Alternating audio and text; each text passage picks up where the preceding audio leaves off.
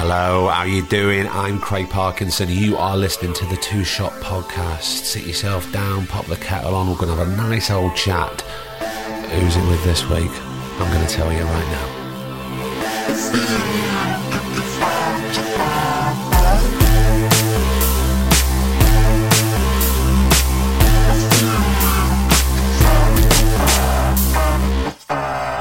How the devil are you? Oh, I'm recording this. I'm looking out my window and I'm longing to be outside because for the first time in, it seems like ages, the sun is shining. And we went to the park yesterday with a bike riding lesson. Not me.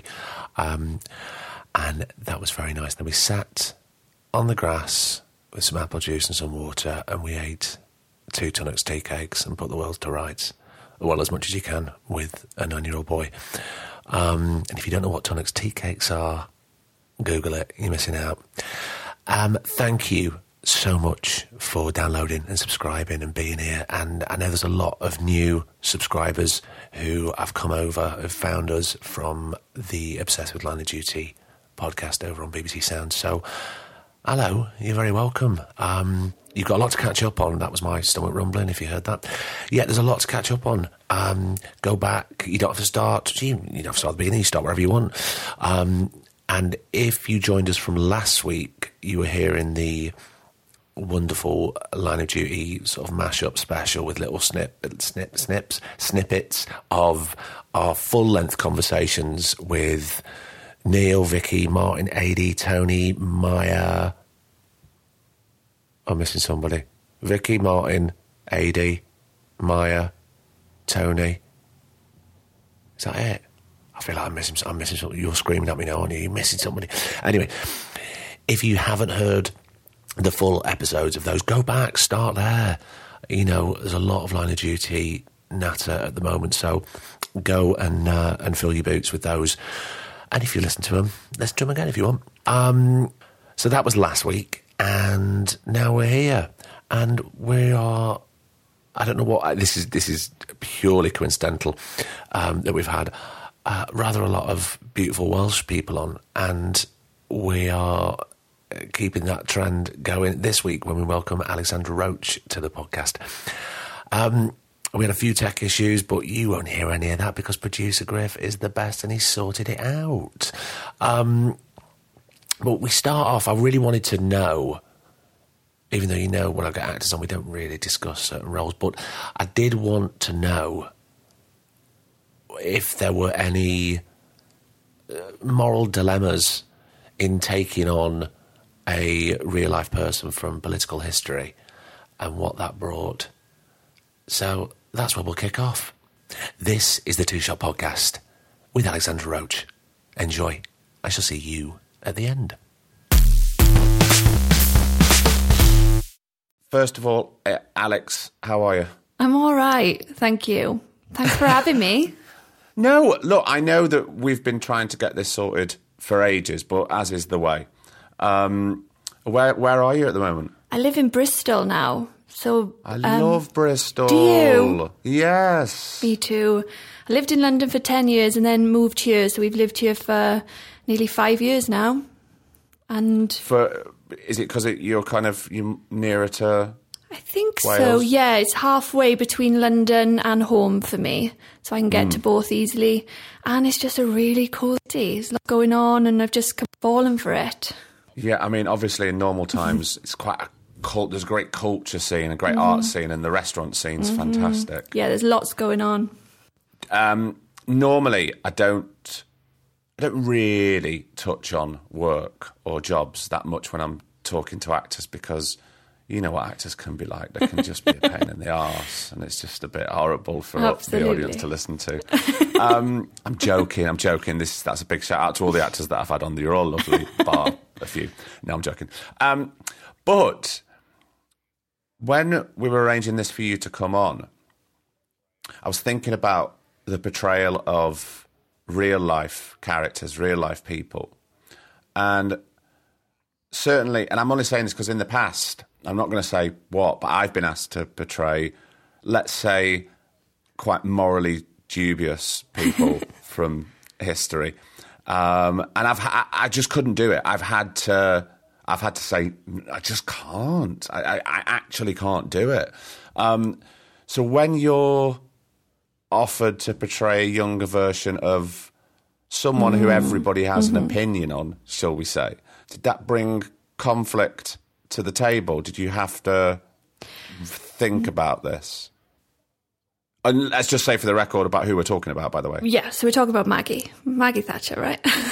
Yes. Well, I got to be honest, I didn't think twice about it because I was straight out drama school and it's a massive gig. Like, you're not going to turn down playing a young Meryl Streep. Straight out drama school, and I really, really wanted it. I'd grown up in Ammanford. It's a small mining town in South Wales. So obviously I'd grown up with hearing so much about Maggie Thatcher, knowing so much about her. My dad was a policeman. My grandfather was a miner. So, it's just seeped in my consciousness growing up. But when that audition came in, I just felt that I was, politics aside, that I had a lot of similarities with her. And it was kind of pulling them out and those out and just focusing on that. And the director said, we want somebody to play Maggie that's going to make the audience really like her. Well, that would help, wouldn't it? Well, that's a big feat, that. Yeah. But I'll give it a go. So, there was, I would have loved to have thought, it's a clash with my own politics. But I got to be honest, it's a massive gig and I jumped at the chance. But surely politics has to come into play at some point, and morals and ethics as a person. I mean, what did your parents think? They were just super proud. Yeah. I remember ringing them. I found out that I got the job when I was at a music festival on the Isle of Wight, and I rang them and they were just so delighted for me. I was a bit nervous to go back to Ammanford for like Christmas time when I always go back, and walked into the Labour Club to meet my pals. And I thought, how's this going to go down now? Because apparently they had pictures of her up and, all sorts during the strikes and everything. But everyone was just so proud of me from Ammanford. That's what it felt like. I didn't get any animosity or anything. They were just like, oh, girl from Ammanford's doing really well. And, some of them bought me a drink for, Well, just great that there was no kickback. Yeah, exactly. And what age, how old were you then when you played that part? I was 21 or 22. 21, so you really were just fresh out the box. Yeah, straight out. What a great experience, though, to go diving into such a huge production. Yeah, it was just such a sort of inspirational, massive time for me. Looking back now, it's weird to say that I wasn't nervous or I wasn't scared.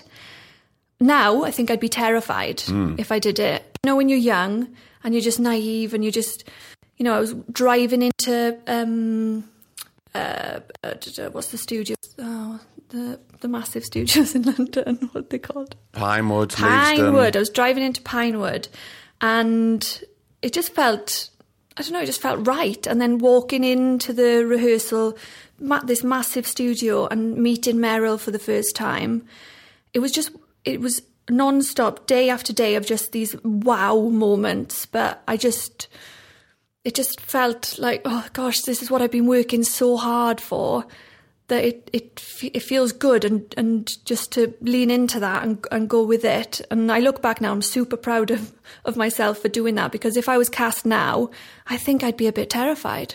Yeah, because you know so much more now. Yeah. You know how it all works, and you know the tricks. Hell yeah. Well, let's go back. Let's talk about growing up. Was it quite a small little town? Yes. So Ammanford, it's in between Llanelli and Swansea, and it's small enough that you know everybody in the town, but it's big enough that it had a Woolworth growing up. It's got a Tesco now. So, it's not tiny. But you do know everybody. But yeah, I had a lovely childhood growing up. It was nothing to do with acting. My dad worked for the Welsh Rugby Union, and my mum was a secretary and a PA for a big factory.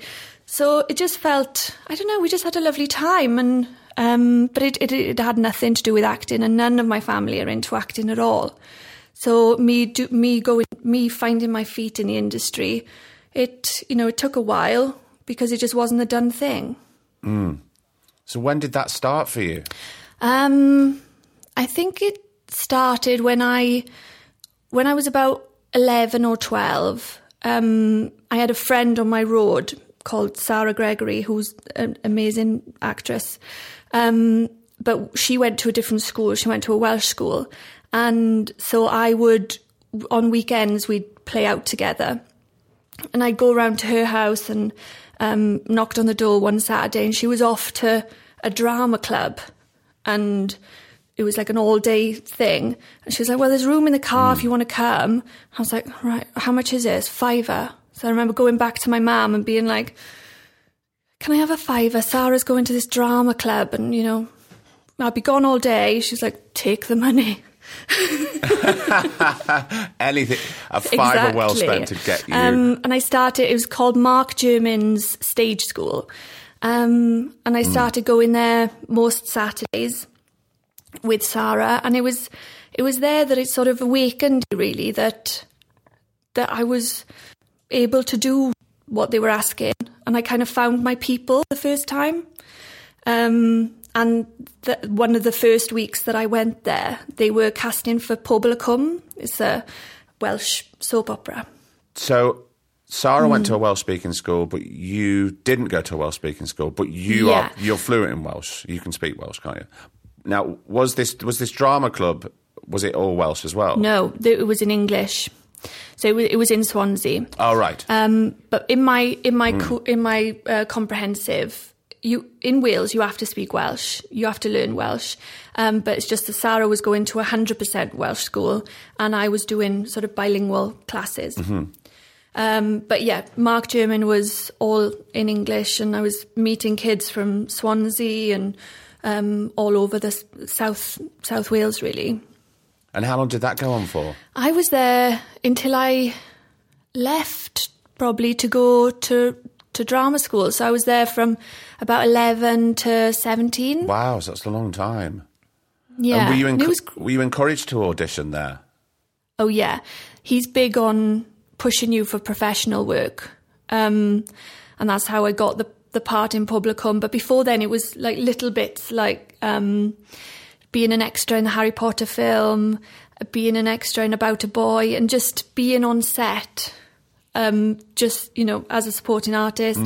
And that's how I started, really, was just looking around. And I remember being on set for About a Boy and watching Hugh Grant work, and it was all just very exciting. And also, you're slowly starting to learn the machine of being on a film set and what it's like and what you're asked to do and how slow it is.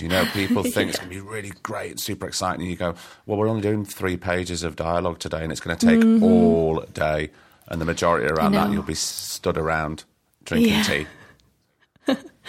But yeah, totally. And it just baffles me how slow it can be. But there's something about being on set, especially from a kid, when I was 11 onwards, especially at Pobl y Cwm, because that's where I learned my craft, really.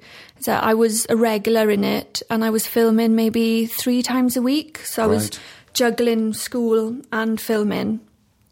But it was there that I was, asking questions to the crew and to the camera people, being like, what does POV mean, and what does this mean? And I just thought, and meeting older actors that were actually making a living from doing this, and thinking, maybe this could be something that I could do.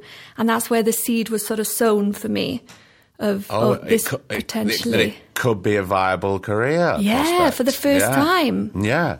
And was that that when that penny dropped, was that what you knew, right, I'm going to leave school and I'm going to head straight to drama school?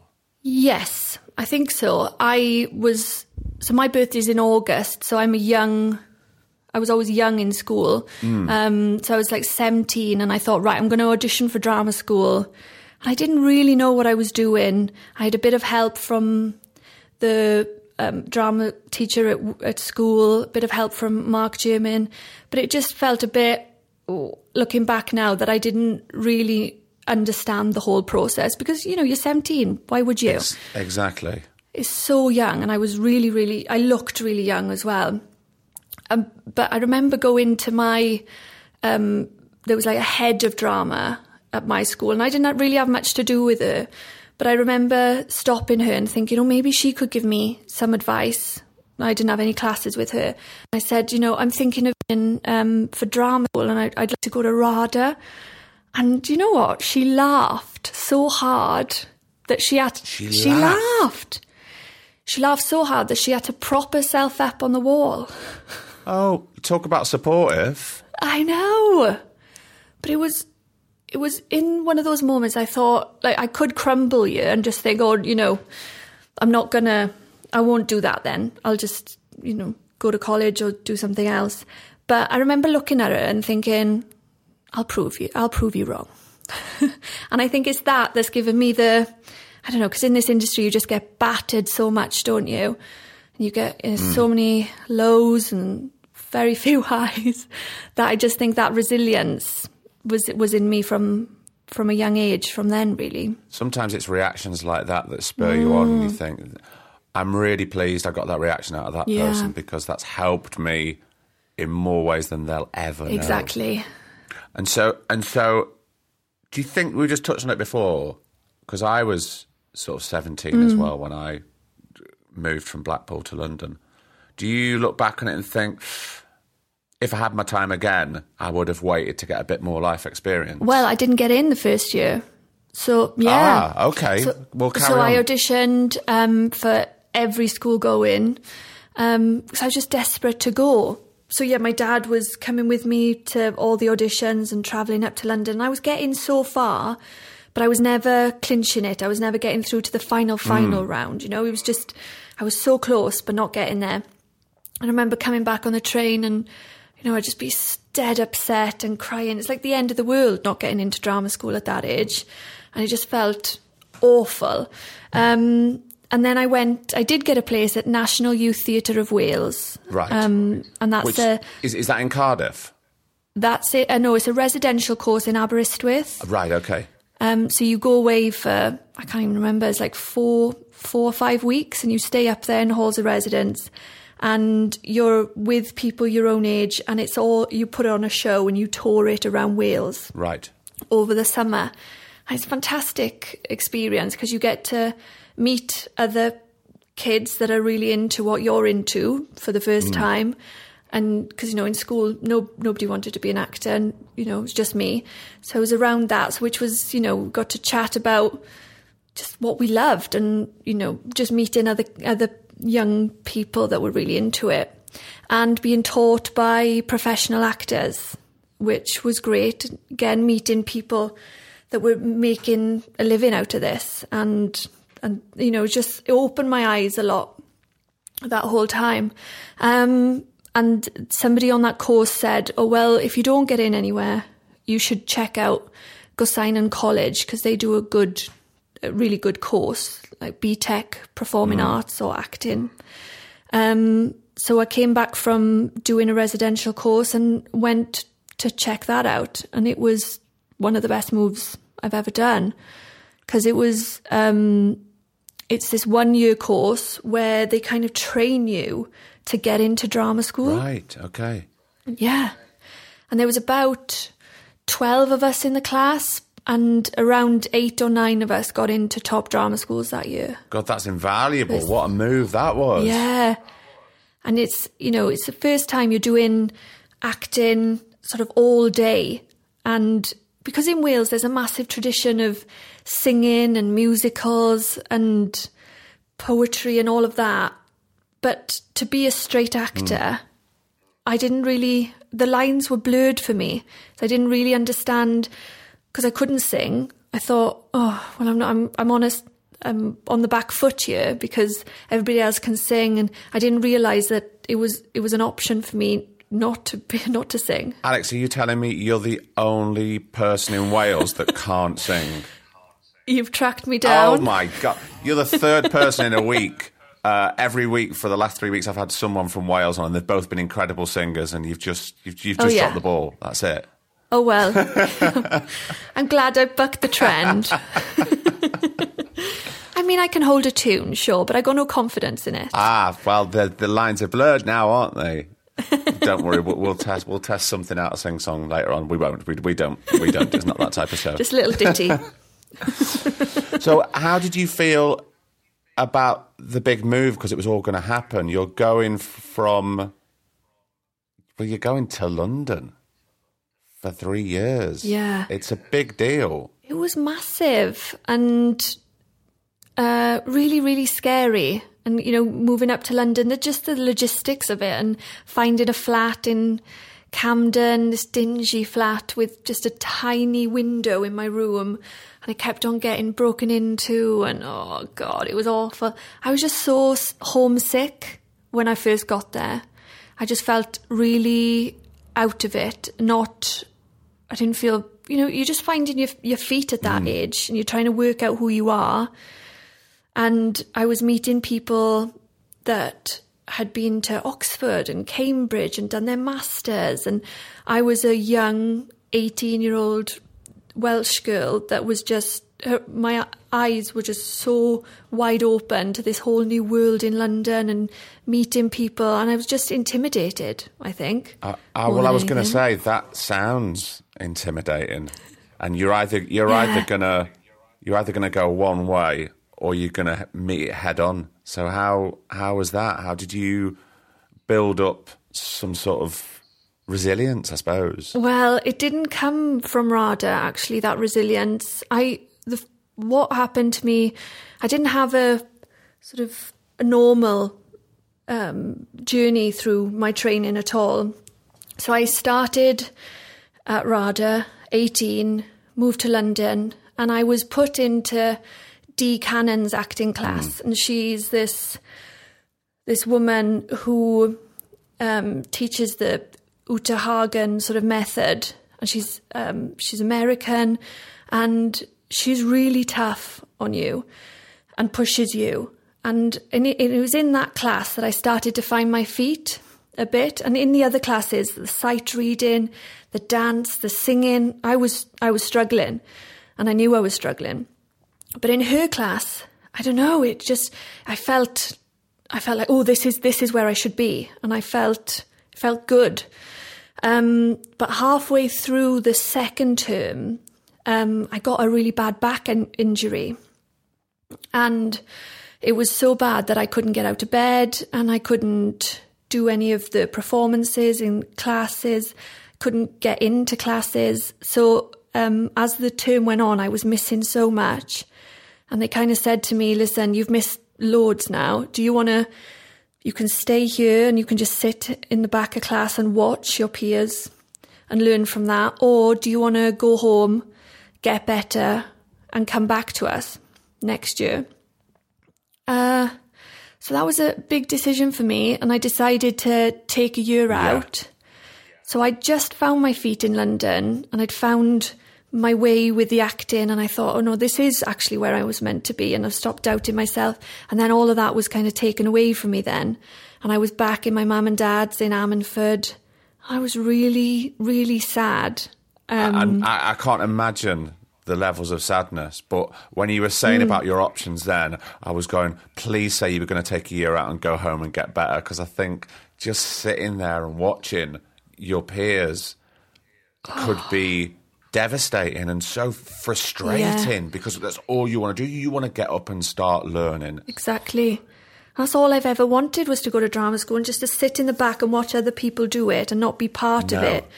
Oh, it was awful. So I went home, and but I was really depressed, and I couldn't get out of bed.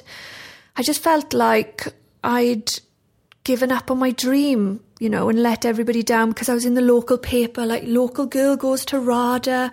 And then I just, you know, I was back in my mum and dad's house, and it just felt awful. But managed, with the support of my friends and family, kind of picked myself up. And, you know, all my friends had gone off to uni by then. So I was just sort of with my mum and dad and my one friend. And yeah, kind of picked myself up from it, and then got healthy again, sorted my back out, and went back to RADA the next year. But then all of my year, my original year, they were in the second year. So I had to start again in the first year then. And also, we've got to remember that it's not... going to drama school is really expensive. Oh, yeah. And so to sit in the back of class, you know, obviously in pain, that's a dear do. So I really think that you made the right decision to come back stronger and healthier. Oh my gosh, I absolutely know that now. But at the time, it was one of those decisions that wasn't that easy to make. But looking back, oh my God, it was absolutely the right decision. 100%. Because in that year, not only had I been through so much, and it gave me sort of life experience, and I'd overcome something, then when I went back to rejoin RADA and meet these new people and went back to my acting class, I had so much more to draw on. And yeah, just made it's definitely helped me. So how was that feeling then, going back for the first year? Because you're retreading some steps again that you've already gone through. Yeah. And my acting teacher, Dee Cannon, so she, I wasn't put in her class when I went back. I was put in somebody else's class. And I thought, part of me thought, you know, I'll get an easier ride in this other person's class. And I'll just put my head down and, you know, I'll just do that instead, because I knew she was tough and I knew she'd push me. And she passed me in the corridor one day and she was like, so you're back. And I was like, yeah, I'm back. And she said, I see you're not in my acting class anymore. I was like, no, I'm in somebody else's class. And she goes, are you just going to fucking take that? I was like, and then she just shrugged her shoulders and walked off. And I thought in that moment, no, she's right. This woman will push me and make me a better actor. And that's what I'm here to do. So I went to the principal and I got asked to be put back in her class. But she wasn't easy on me at all. And I am so grateful for that now. Because I'd done a lot of the exercises in the first term. She used me as an example to everybody in the class and would say, right, well, Alex is going to go first so we can all learn from her. So we haven't got time learning from everybody's mistakes, and then we can move on, which is terrifying because, you know, you don't know these people and you're being made an example of and you just want to get it right. But we did, as a class, we progressed further and she taught us things that she'd never taught at RADA because of the extra time and things. So it all worked out in the end. I don't know if it was always fair, but in drama school, you're just in this bubble, aren't you? And that's all you're thinking about is your casting and your training. And I was so far in that bubble that I don't think I can look back clearly and make that kind of judgment now. Because it was my life. It was all consuming. Well, it kind of is all consuming. You don't really see the outside world. You're starting early and you're finishing late, especially in the third year. And you're just working your socks off. It's not healthy, I don't think. Because, you know, most of my other friends were going to uni and having the sort of uni experience. Whereas I was, you know, up super early, getting there to warm up, then staying till 10 o'clock at night doing my singing.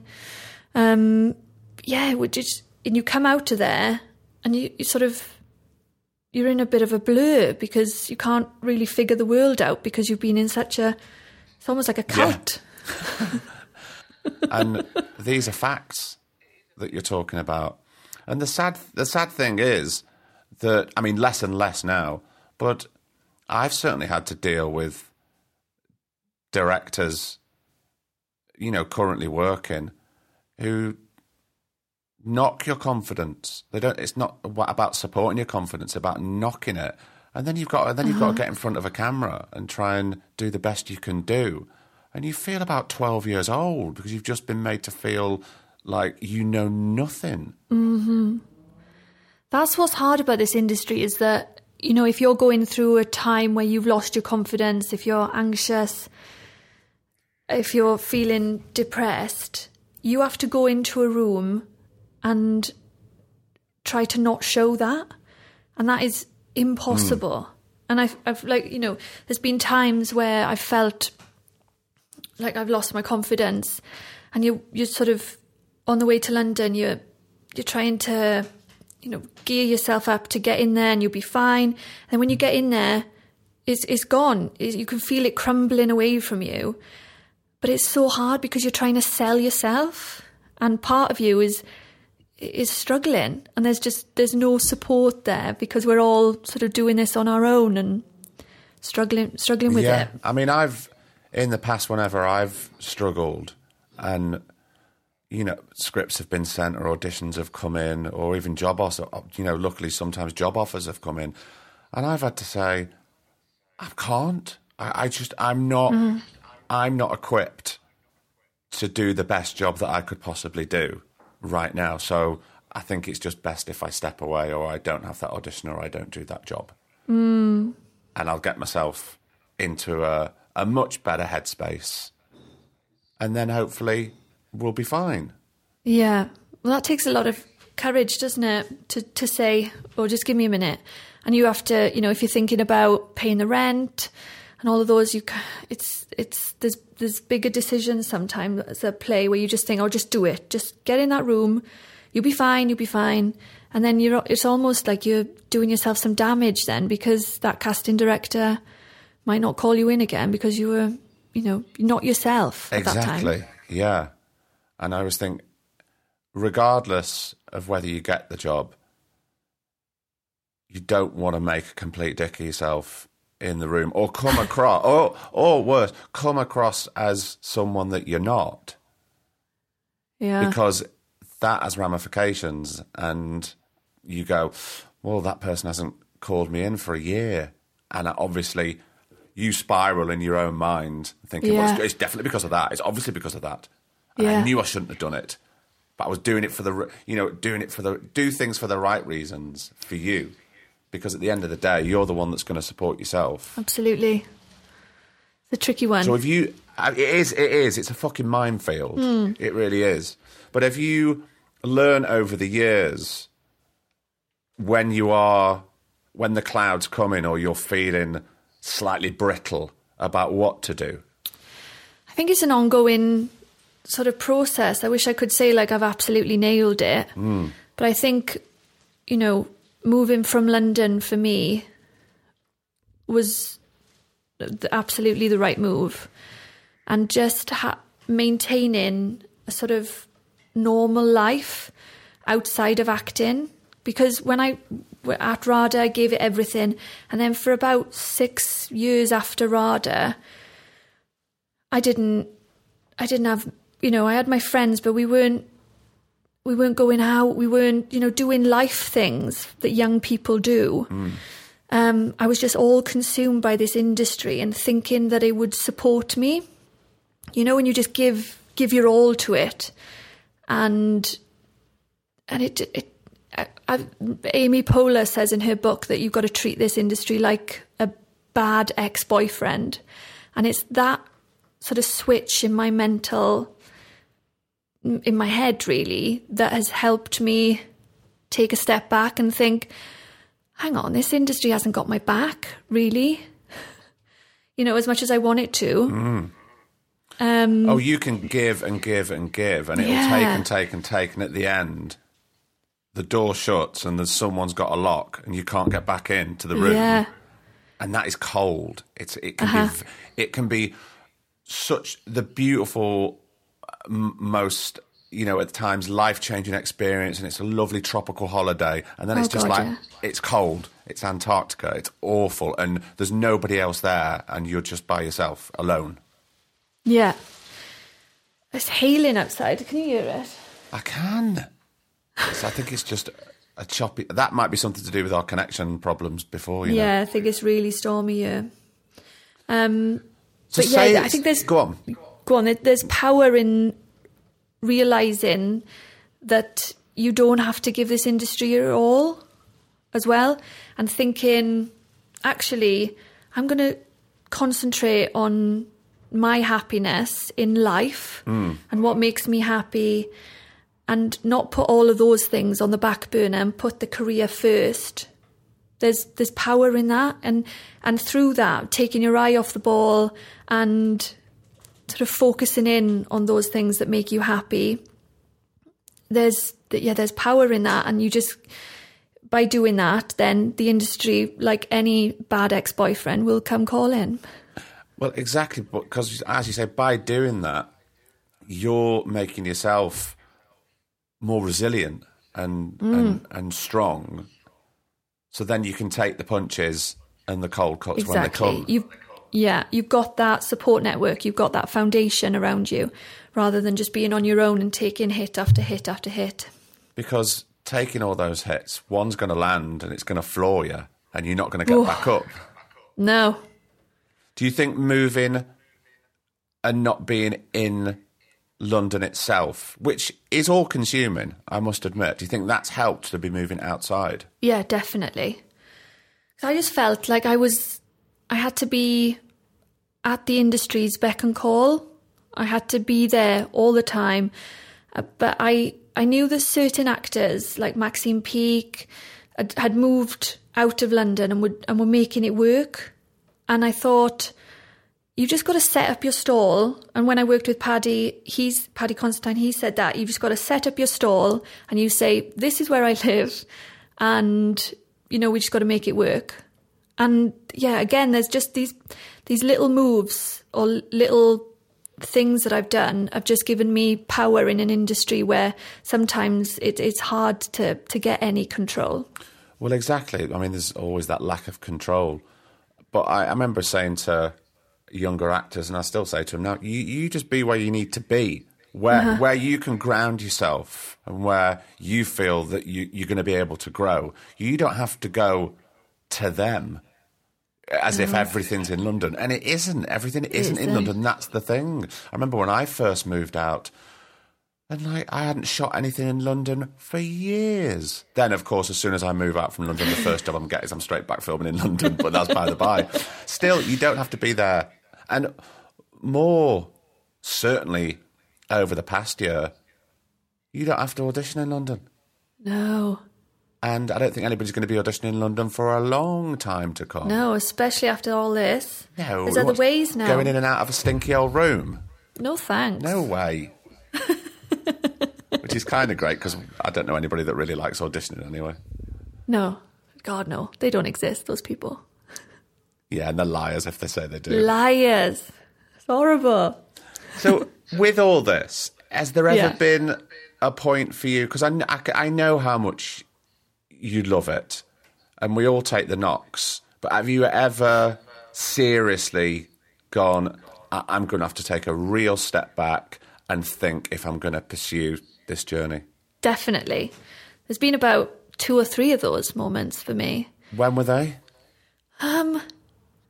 Just before I left London, I felt like I'd been working a lot, and I sound really ungrateful saying this, but I'd been doing a lot and working, and I just giving it my all, and I just kind of burnt out a bit. And that's when I said to my boyfriend, I said, let's just pack a bag, let's get in the car and let's leave London behind. And we ended up in Hay-on-Wye. Lovely part. Gorgeous. And we stayed in a little B&B there.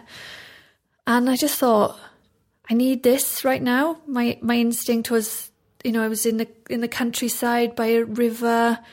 And I thought, for my mental health, this is where I need to be. So we stayed there for 6 months. Really? luckily I'd just done a job, so we had a bit of money, but we stayed there until we ran out of money, really. But you were doing what you needed to do at the time, and there's nothing healthier than that. No, and it felt really, really good to do that. My agent, of course, was like, "Where are you living? How long does it take to get to London?" It's like 6 hours with 4 changes. But did you feel that over that time you were sort of recharging? Yeah, felt like I was plugged into the wall and recharging, and that's what I needed to do. I did a lot of writing, it was just very healing time. And I look back and I think I'm so grateful and bloody lucky that I could do that at that time. But then, I had to face up to the fact that, kind of needed some money, needed to work. Yeah. So that's when we moved to Bristol then. And yeah, but it's been, and you just go through phases. There's like certain... Can you hear that? Yeah. What is that? I don't know. It sounded like someone with a megaphone. On the street? Yeah. Welcome to Bristol. I don't know what that was. But there's been certain knocks that have definitely floored me, that you just think you're so close, even whatever stage you're at, you think, oh, this one's going to change something. This one's going to change the game for me. It's going to put me up a level or something. And then when it gets pulled away, it's almost your imagination sort of tricks you, because you're sat on the train and you start thinking about, oh, if I got this job, then the things I could do, the other parts I could play, and you start daydreaming. And then that's so dangerous then, isn't it? It's so dangerous pinning like hopes and future when something's just outside of your grasp, and then it's just gone away and it's flown. Yeah, that's gone. Tough. It's so tough. Yeah, there's been a couple of those moments where I just think, what am I doing? And whenever I do get like that, I always go on Gumtree and I search for jobs. And I do. And I always do it. My husband's like, oh, what do the other job will come. And I'm luckily now I'm at the time where I feel like I can sort of relax into it. But last 10 years, there have been times where I'm literally searching Gumtree, not for any acting jobs, for any job that isn't acting. But I think that's realistic, because whatever stage you're at in your career, nothing's definite. And it could all just... I've seen it, it could all just disappear. Yeah. It's a really scary prospect, sorry, for anybody listening. Or even actually saying out loud, that's really scared me. Yeah, it is terrifying. Well, Alex, it's been absolutely lovely talking to you. I'm really pleased that we get to make this work, even if we did have a few technical problems. We made it work. But, thanks for having me. I've been a big fan of the podcast. I want you to have a lovely weekend, and thanks, no doubt I'll speak to you very soon. Yeah, thank you. Right. Cheers, you Craig. Take care. Bye. Bye.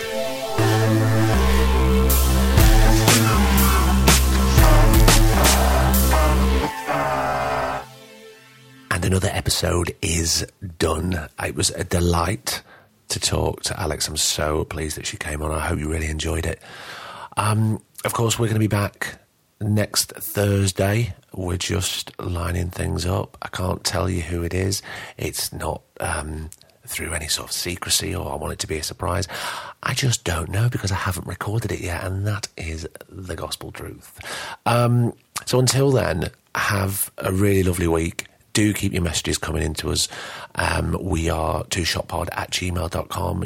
We're on Twitter and Instagram. It's always nice if you pop by and say hello. And take care and look after yourself. And if it's still sunny where you are, enjoy it. And I think you can go in people's gardens now, can't you? So, my God, enjoy that. Get that barbecue on. Yeah, we're getting there, aren't we? Until next week. I've been Craig Parkinson, he's been producer Griff, and this has been the Two Shot Podcast. You take care. The Two Shot Podcast is presented by me, Craig Parkinson, recorded and produced by Thomas Griffin for Splicing Block. Our music, our brilliant music, is courtesy of Then Thickens. Cheers.